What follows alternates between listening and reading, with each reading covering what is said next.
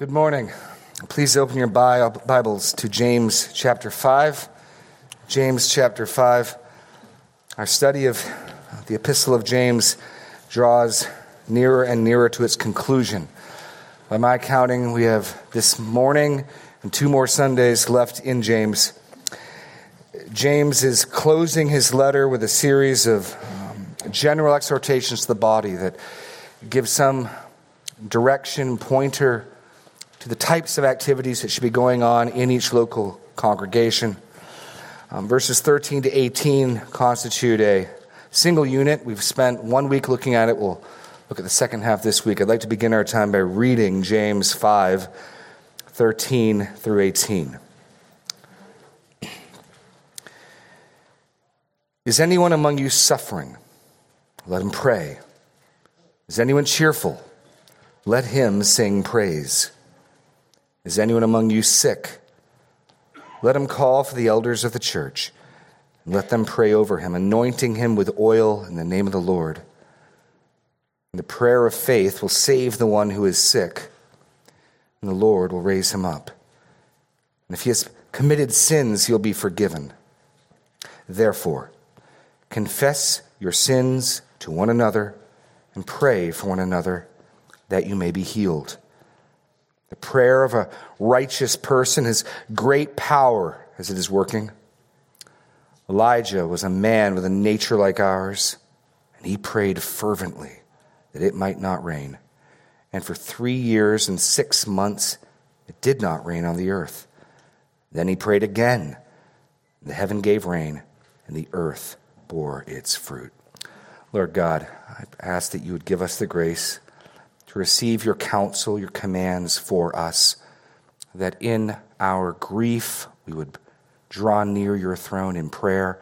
In our joy, song and praise would roll off our lips, that we would confess our sins to one another, that we would pray for one another, that we would love and serve each other in that way.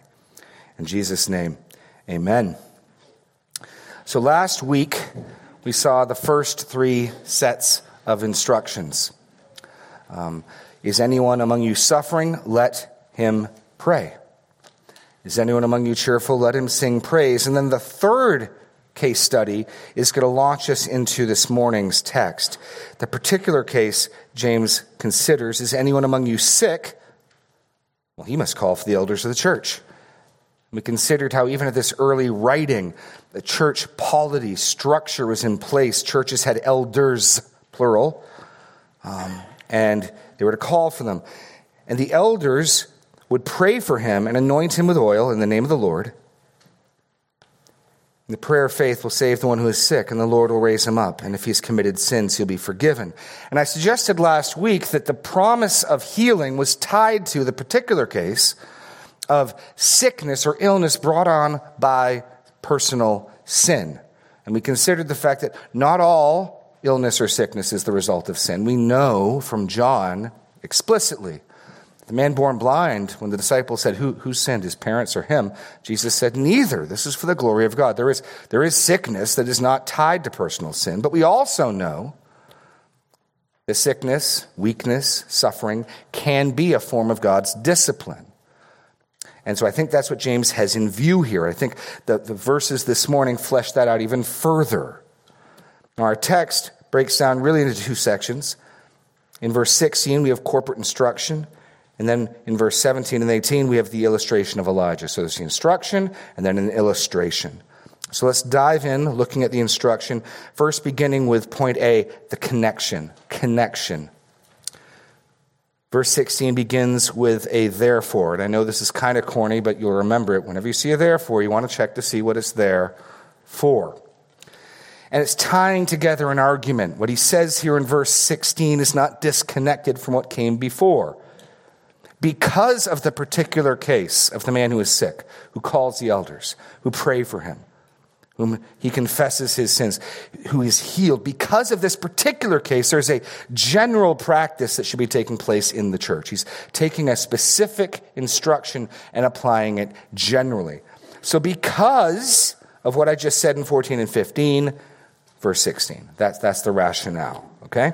He's going from a specific case to a general principle, which brings us then to point B, the command. The command. Confess your sins to one another and pray for one another. Your first point here is confession. Confession.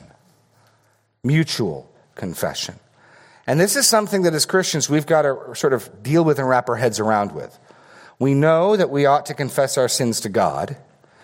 And we also know how the Roman Catholic Church has turned confession into a priestly clerical function, where there's confessionals and confessors, and we don't like that. And so we can so strongly push back the other way that we do virtually no confession in the body.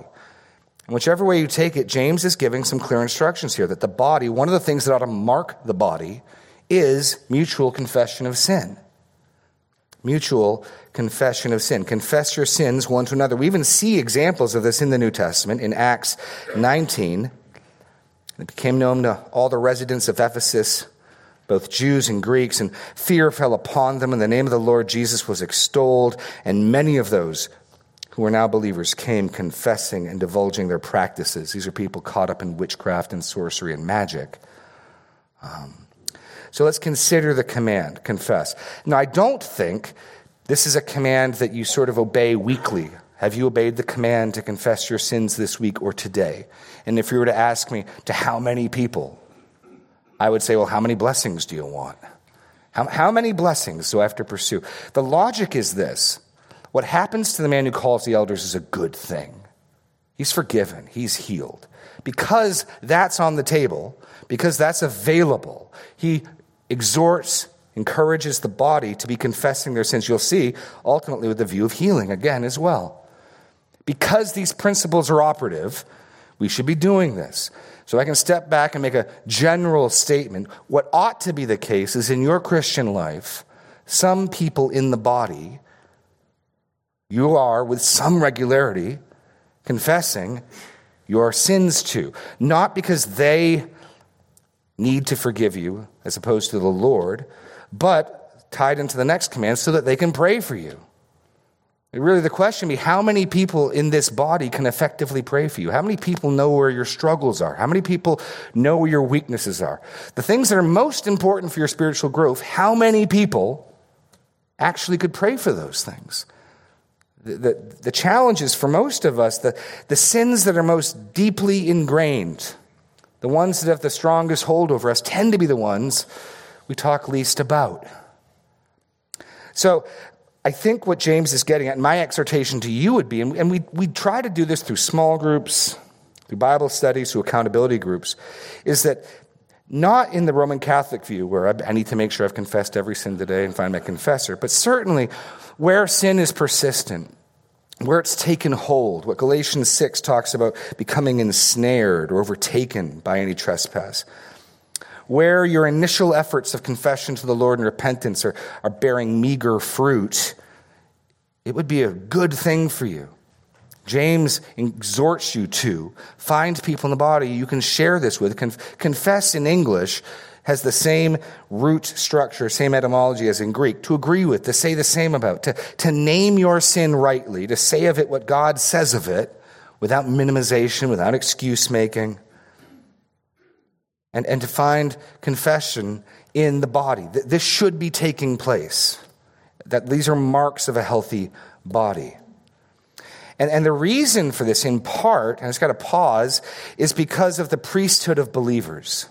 I don't know if you know this, but when you became a Christian, you became a priest. See, the Roman Catholic Church is quite right in one sense that confession should be done to a priest. The New Testament reality is we are all priests.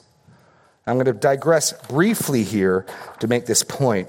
God had promised at Exodus, at Mount Sinai, before even giving the Ten Commandments, that Exodus 19:5-6, if you'll obey my voice and keep my covenant, you shall be my treasured possession among all peoples, for all the earth is mine. You shall be to me a kingdom of priests and a holy nation.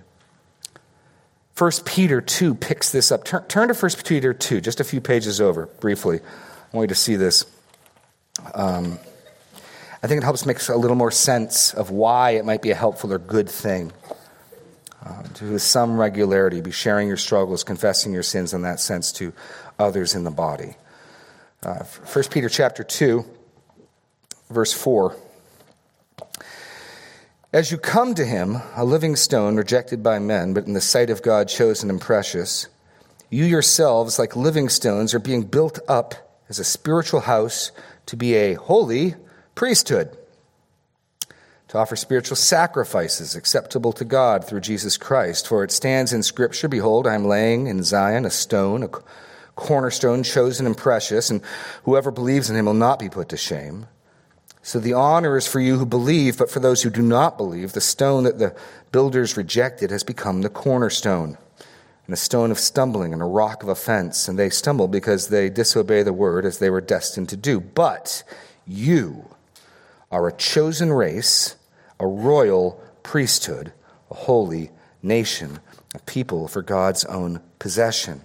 Now there's the declaration. You, if you're in Christ, because Christ is a priest, if you're in Christ, you are a priest. Which of course makes the question, well, what do priests do? And very simply, the author of Hebrews points us in the right direction. You can turn there, I'll just read it to you. But Hebrews 5:1, for every high priest chosen among men is appointed to act on behalf of men in relation to God. That's the fundamental notion. The prophet and the priest in Israel both stand between man and God. The priest comes to the people. Think of Moses coming down the mountain, hears what God says, and he speaks to the people on behalf of God. The priest generally does the opposite. He ministers to God on behalf of the people. Ministers to God on behalf of the people. This is exactly the function we just saw in our previous verses. The elders come, they anoint, that's a priestly function in the Old Testament at least, they anoint the sick man and they pray on behalf of him. They intercede to the Lord for him. He's healed. Now Rome takes that and says, exactly, that's what the function of priests and pastors. The next verse makes it clear this is a body function. This is a body function. This is precisely this basis of the priesthood of believers is the basis of our intercessory prayers. So 1 Timothy 2, 1 through 2 says, first of all, then I urge that supplications, prayers, and intercessions and thanksgivings be made for all people. When you pray for other people, whether it be your family, whether it be believers, whether it just be you're praying for the people in Ukraine, it's a priestly function. It's a good thing that you're doing. The book of Revelation 3 times emphasizes the reality of the priesthood of believers. In Revelation 1:6, that Christ has made us a kingdom priest to God.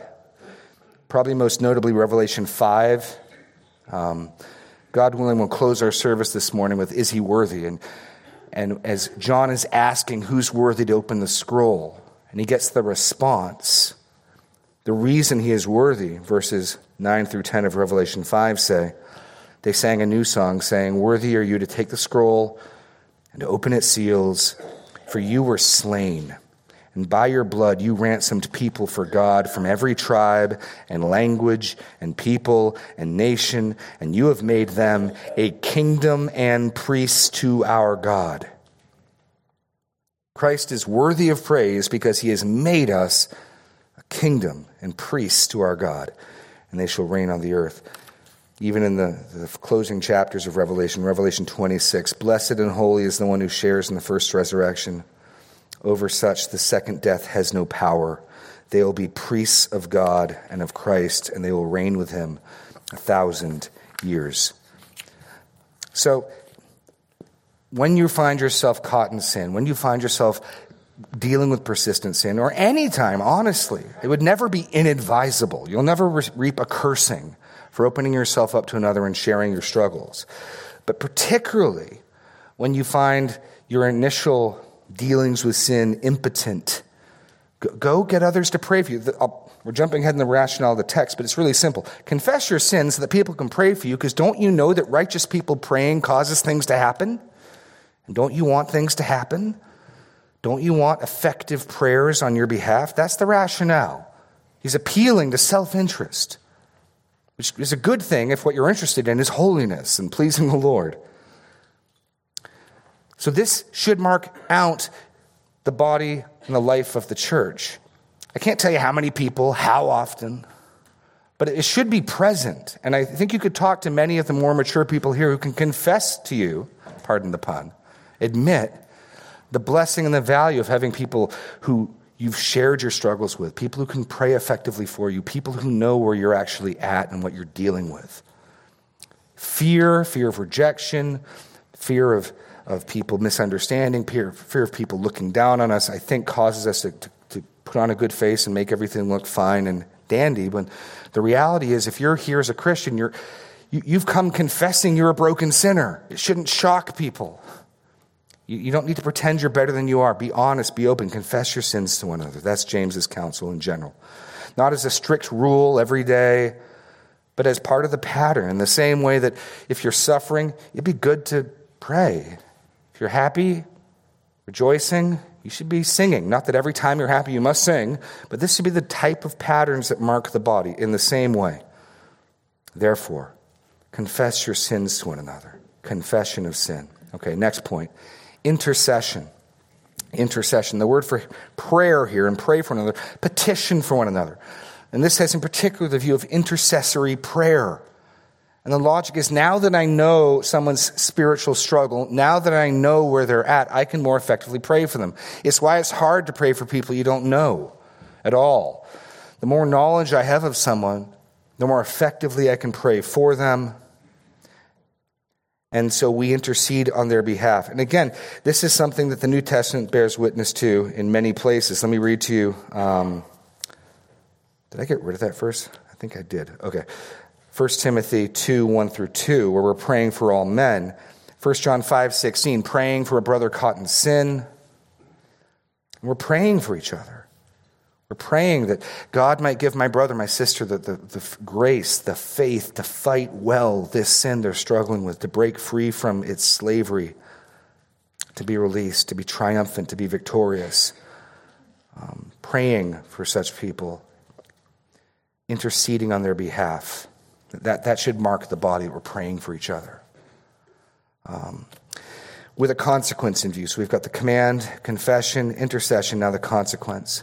That you may be healed. So James is assuming that corporate healing at various places is predicated by corporate confession and corporate intercessory prayer. A body that is regularly and at times sharing with each other their struggles. A body that is then turning and praying for itself is a body that is being healed. Now the word for healing here could refer to spiritual healing or physical healing. And I think given the previous verses, it definitely has physical healing in view, but I wouldn't limit it to that. I'd go with a more full orbit picture. It's the same word that Peter uses in 1 Peter 2 about Christ bore our sins in his body on the tree that we might die to sin and live to righteousness, for by his wounds you have been healed. And that references clearly to the healing from sin. And so the notion of being weak in faith, struggling with some persistent problem and finding healing, and if there is the issue of a physical malady that's coming with it, being healed in that sense as well. And as Americans, we're just far too private, individual to want to open up, and who knows what types of healing we are missing. And I know we get nervous with that, but the example he's going to give is of a 3-year drought and a man who, through his prayer life, raised someone from the dead. That's going to be sandwiched in between the account of Elijah praying for no rain and praying for rain. And James is going to insist that we think far too little of our prayers and their effect. And so he's exhorting us, don't miss out on these blessings, this healing, this help. Be confessing your sins to one another, be praying for one another that you may be healed. So, that you may be healed. First thing to observe, sin and sickness may well be connected. Sin and sickness may well be connected. We know of a couple examples, the clearest being 1 Corinthians 11, 30 to 31. Paul is given instruction on how we ought to approach the Lord's Supper, the symbolic meal we take. And he warns the body to examine themselves to make sure they're not coming in a flippant, light, or unworthy manner.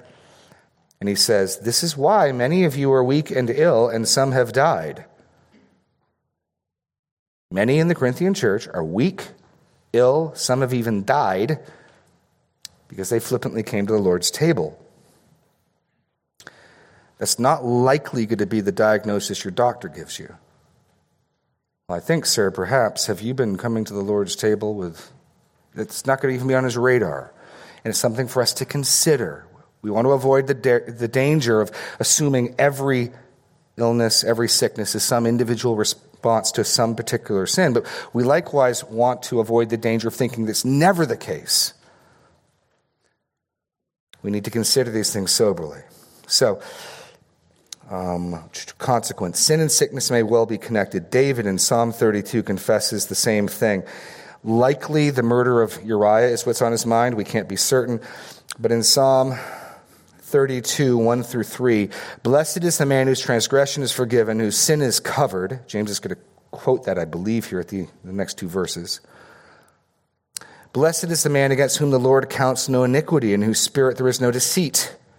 For when I kept silent, my bones wasted away through my groaning all day long. There was a period of time, at least 9 months, if this is about David's adultery with Bathsheba and murder of Uriah, where he did not confess his sin, and his bones drew dry and tight. He had physical consequences of God's judgment on him. And you say, yeah, well, David just confessed to the Lord. No, he didn't. David put a confession of sin in Israel's Psalm book. Psalm 51, with its heading, written by David when he went into the wife of Uriah and killed, is his public confession of sin for all of Israel, for all of time to see. So we know there can be connections between sin and sickness, sin and illness. Not that it happens all the time, but it's worth considering. And James is saying if you won't consider that, there will be healing in the body, both spiritually, I believe, and physically, that you're going to miss out on. And so he's appealing to our sanctified self-interest. Who doesn't want to be more victorious in their fight against sin? Who doesn't want to be healthier in that sense? So, point 2, we must be as concerned about holiness as health. We must be as concerned about holiness as health. Now, one thing we have no shortage of, and let me try coming at it a different way. One prayer request we barely ever feel self-conscious making are prayer requests for health-related issues. There's nothing wrong with that. Many people came to Jesus with health-related concerns. Lord, my servant lies sick. My daughter, my son. I'm not to minimize that at all.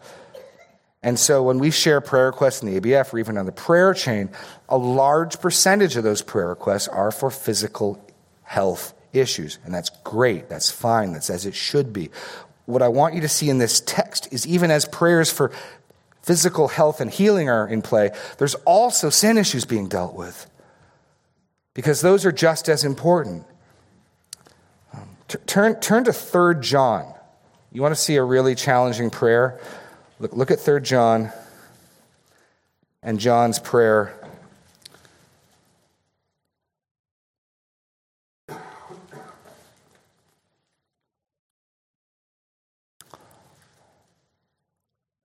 Third John 1, well, there's only one chapter. So 3 John verse 1 and 2.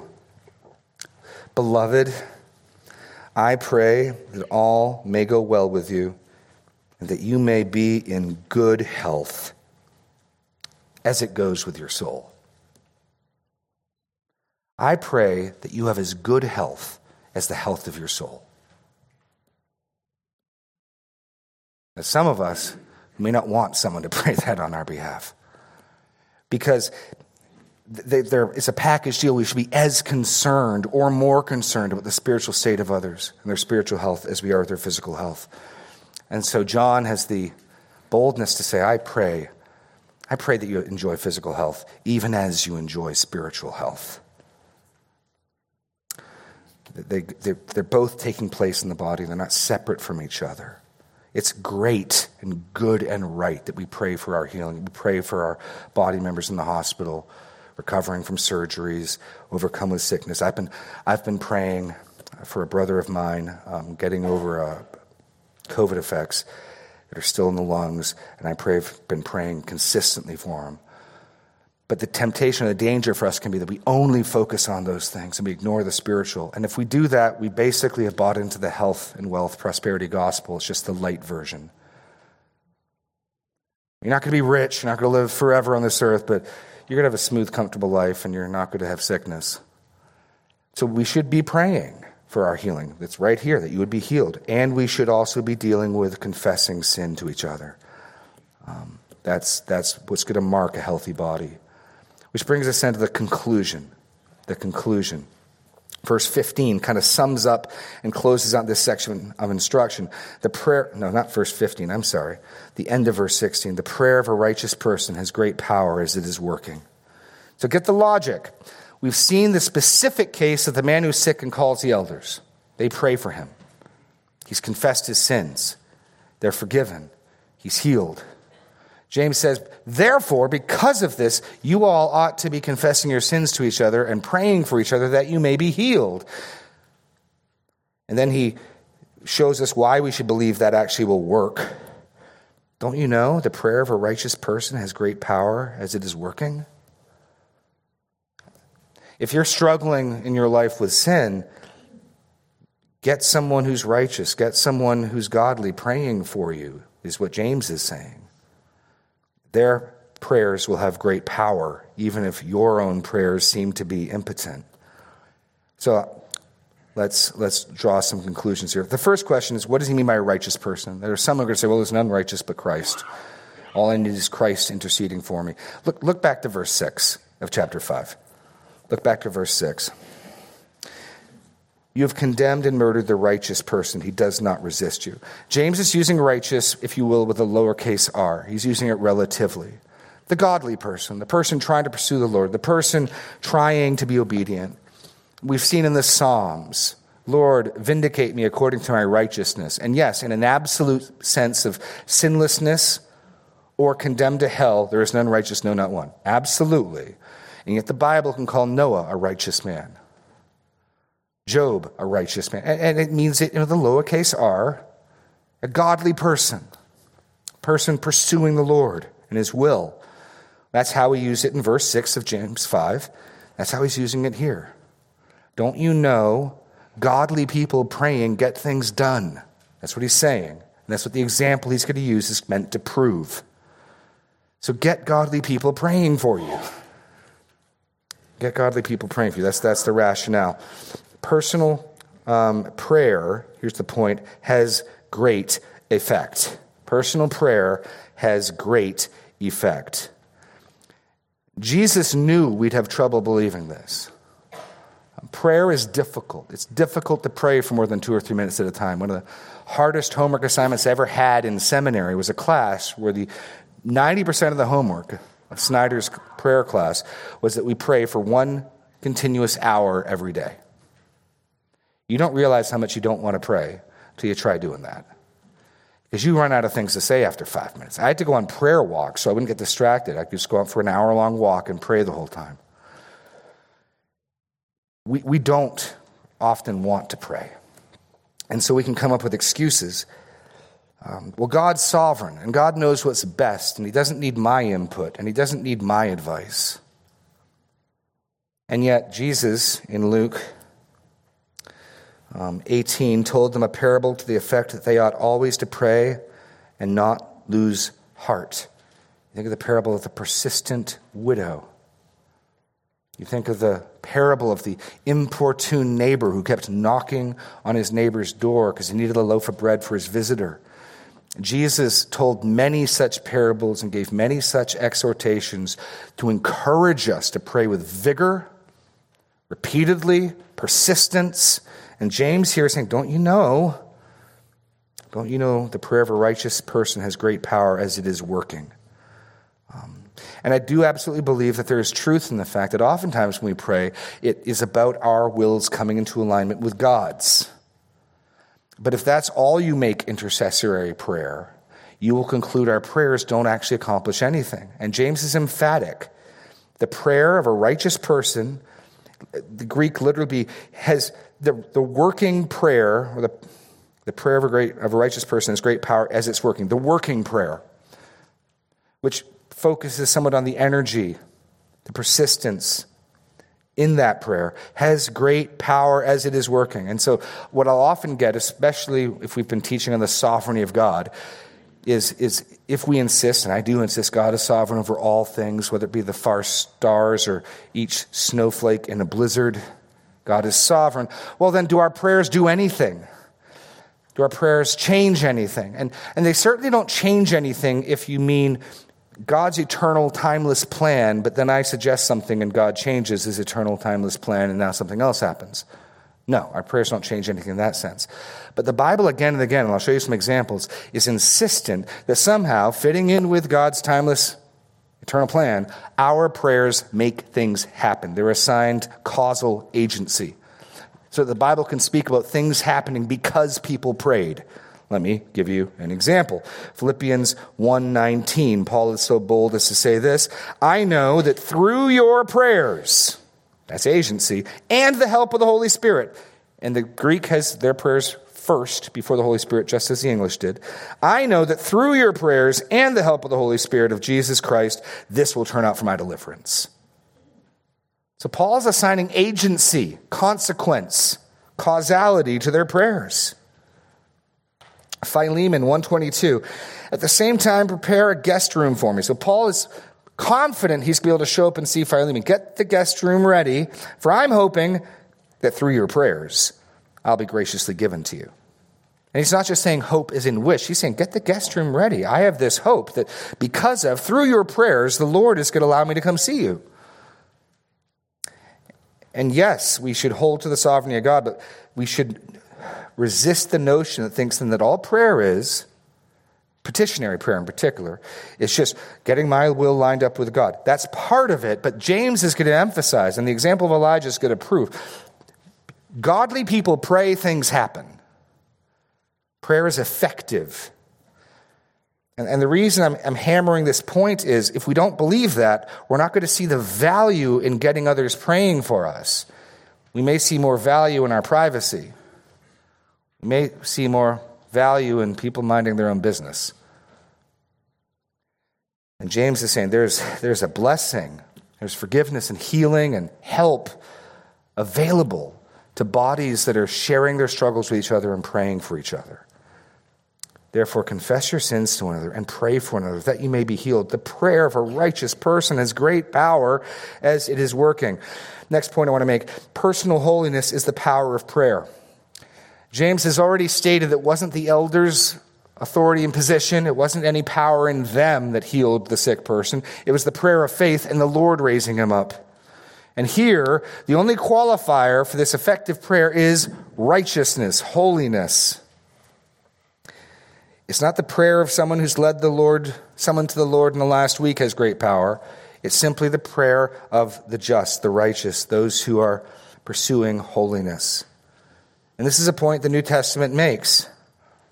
1 Peter 3:7 warns this way, likewise, husbands, live with your wives in an understanding way, showing honor to the woman as the weaker vessel, since they are heirs with you of the grace of life, so that your prayers may not be hindered. You're not caring for your wife with gentleness, God may not be listening to your prayers that much. That's what Peter says. So that your prayers will not be hindered. One of the reasons you need to be diligent, men, to live with your wives in an understanding way, is so that your prayers aren't hindered. That's what it says. Psalm 66:18, if I had cherished iniquity in my heart, the Lord would not have listened. The Lord would not have listened. 1 Peter 3:12, putting it positively, the eyes of the Lord are on the righteous, and his ears are open to their prayer. But the face of the Lord is against those who do evil. So, God is eager to hear the prayers of the righteous, his sons and daughters. And personal sin can get in the way of a prayer life. That's the point I want to draw from that. So that's the conclusion. Personal prayer has great effect, and personal holiness is the power of prayer. Let's now get to the illustration of Elijah. 2 points. First, James wants to highlight Elijah's commonality. He writes, Elijah was a man with a nature like ours. And what's his point here? We may be tempted when we read of those people through whom God has worked mighty miracles, done great things, and think they're in a class all their own. Elijah was a different sort of man. I'm no Elijah. James says, Elijah was a man with a nature like ours. In that sense, he was no different than you or I. And the point he's about to make is the crazy, mighty things done through Elijah's prayers that God did on his behalf are available to us as well. That's his point. The commonality of Elijah is highlighted. He was no different from us. That's really, strictly speaking, his point. It's the same language used in Acts 14 and 15 when the Greeks start worshiping and bowing down to Paul. And he rebukes them and says, men, why are you doing these things? We are also men of like nature with you. We bring you good news. And they present the gospel to them. Elijah had a nature like ours. He was no different from us, which practically then means if the power of prayer is personal holiness, we have the same opportunity for holiness as he did. Elijah didn't have any special cheat codes or advantages. You could even argue in the new covenant, we have greater opportunity for holiness than Elijah. 1 Corinthians 10:13 says that no temptation is overtaken you except what is common to man. God is faithful, will not allow you to be tempted beyond your ability. You can grow in holiness as much as you want to, as much as you pursue it. There's no glass ceiling. We tend to think reversely that because Elijah did such great things, of course we couldn't be like him. Elijah did great things precisely because he was faithful, because he did believe the Lord. Next, third, we have even greater access in prayer than he had. Now, this is one point where the new covenant is emphatically clear. The new covenant gift of the Holy Spirit indwelling for all believers, which Romans 8 says, by which we cry, Abba, Father, is a unique new covenant blessing. Hebrews 4:15 through 16 says this, we do not have a high priest who's unable to sympathize with our weaknesses, but one who in every respect has been tempted as we are, yet without sin. Let us with confidence then draw near to the throne of grace. As great as Elijah was, I don't believe he would have dared to enter the Holy of Holies, which only the high priest once a year did with the blood of the atoning sacrifice on his hands, and he got out quickly. And yet we do that in prayer because of our great high priest, Jesus. Let us with confidence draw near to the throne of grace that we may receive mercy and find grace to help in time of need. So Elijah's our example, and the first point he wants to make about Elijah is, guys, he's like us. You could be as holy as Elijah. You have greater access in prayer than Elijah. You have greater benefits and blessings in that regard. Then let's look at the consequence of his prayer. He prayed fervently that it might not rain, and for 3 years and 6 months it did not rain on the earth. Then he prayed again, and the heaven gave rain, and the earth bore its fruit. I had intended to go spend some time in 1 Kings 17 and 18. I don't think we have much time for that this morning. I'd encourage you to read the story. It's the showdown with Ahab. I'll sort of summarize. Ahab is the most wicked king yet of Israel. He's done more to anger the Lord than all of the kings before him. And Elijah goes to him. I'll read you the highlights. 1 Kings 17, as the Lord, the God of Israel, lives before whom I stand, there shall neither be dew nor rain these years except by my word. And then Elijah departs, and he goes down by the river, the brook, and the ravens fed him their food, but then the brook dries up. We're seeing the effect of his prayer.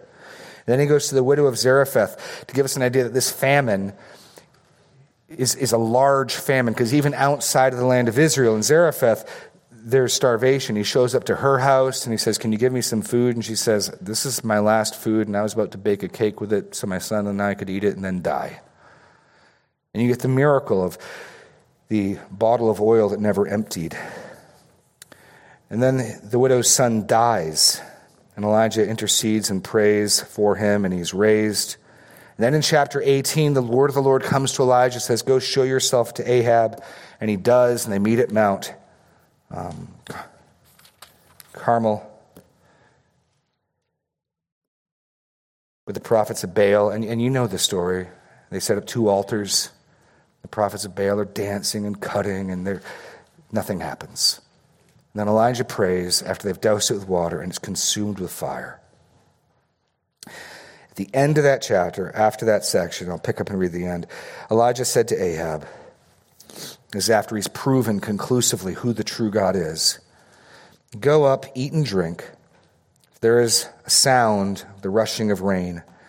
So Ahab went to eat and to drink, and Elijah went up to the top of Mount Carmel, and he bowed himself down on the earth and put his face between his knees, which is a customary posture of prayer. This is where we see him praying. You can read the account, but as a man of faith, trusting God, being obedient to God, a man of prayer, Elijah's character is well established in 1 Kings 17 and 18. But back to James, I just want to make 4 brief points before we sing our closing song. First, point number 2, after looking at the Old Testament account, righteous prayer is fervent prayer. Righteous prayer is fervent prayer. James doesn't just say any old prayer. And we can be tempted to just sort of shoot off a prayer request. Hey, God, Father, please help with this issue, and then leave it there. The emphasis is on working prayer, fervent prayer, praying as he prayed. And that's the emphasis of Jesus' teaching as well, to pray and not give up, to be like that neighbor knocking on the door, to be like the child calling out to his parent for food. When my children are hungry and they want food, they don't just ask once and trust that Daddy heard. Especially with the babies, they just, every 3 seconds, maybe you forgot, I'm still hungry, right? Righteous prayer is fervent prayer. But third here, righteous prayer may ask for hardship. Isn't it interesting, the example that James uses of why we should be confessing our sins to each other and why we should be praying for each other and why we should believe that prayer works, has a man who, what's the first thing that Elijah said to pray for? Drought, famine that lasted 3.5 years. Think of the suffering, the deaths, the hardship, the pain. Righteous people whose hearts and minds are more in line with the Lord, may not always be up for praying for the things you and I want them to pray for. Because if all we're interested in is a happy, easy, trouble-free life, righteous person may sometimes pray for hardship. That's something to consider. Hebrews 12, 4 through 11 talks about how God disciplines us and grows us and challenges us. And as I talk with people, making their struggles in their lives, as I try to work with people, I'm often not praying God take the trial away, but praying that God help them to learn what he wants them to learn in the trial, that through his grace, their faith would not fail, but they'd overcome it, because I know this is how God grows his people. Parents don't want their children to have trouble-free lives. They want to see them grow and build character. And so one of the challenges is that a righteous person may not be praying for the things you and I want them praying for. No, I wanted you to pray that it would go away. And they pray that you would endure well. Next, righteous prayer seeks God's glory first. The example of Elijah isn't doing this to be capricious. He's not mad at Israel. He wants to help establish that God is God and not Baal. And the famine and the drought and the rain were all about proving who is God. That was his concern. Righteous prayer seeks God's glory first. And finally, point 5, righteous prayer seeks the highest good of others. Now, it's absolutely good to be praying for other people and their healing, praying for them and the difficulties in their lives, as long as we're putting it in the context of the glory of God. I'm stunned by how Paul prays. I'm just going to read you a number of Paul's prayers, but I'll just read one of them. Paul can, we saw in Philemon, pray for everyday things like travel mercies, that I can come safely. John prays that your health be good. But let me read for you like one of the prayers Paul prays in Scripture, and this is standard for Paul. This is what he's normally praying for. For this reason I bow my knees before the Father, from whom every family in heaven and on earth is named, that according to the riches of his glory he may grant you to be strengthened with power through his Spirit in your inner being, so that Christ may dwell in your hearts through faith, that you, being rooted and grounded in love, may have strength to comprehend with all the saints what is the breadth and length and height and depth, and to know the love of Christ that surpasses knowledge, that you may be filled with all the fullness of God.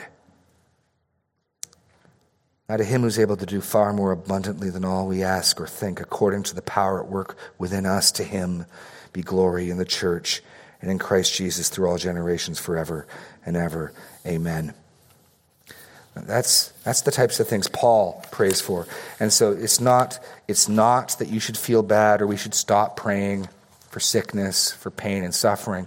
It's rather there are other things we should start praying for. There are other things that should mark our conversation and our prayers. I'm going to call the worship team up now. Our closing song brings us back to Revelation 5. Christ in his death and suffering has made us a kingdom of priests to our God. May he receive glory, for he alone is worthy. Please stand.